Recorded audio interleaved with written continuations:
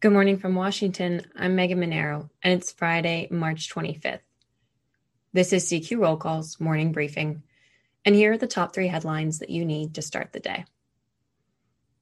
The House plans to vote next week on a bill that would legalize marijuana at the federal level. Tax revenue from the bill would be used for programs to assist communities impacted by drugs and to boost small businesses. A measure with the same tax plan passed the House in 2020 on party lines. The Congressional Budget Office estimated that it would rake in more than $13 billion in federal revenue over a decade.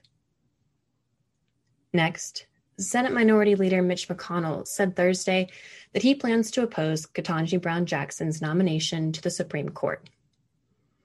But Democrats don't need a single Republican to vote to confirm the judge as the first Black woman on the highest court in the land.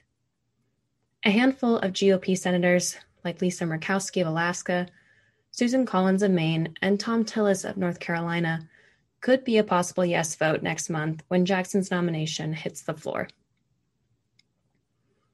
And finally, the White House has a new policy requiring federal employers to give their workers time off to vote and volunteer at polling places. Vice President Kamala Harris said Thursday that the federal government should serve as a model employer when it comes to employees participating in democracy.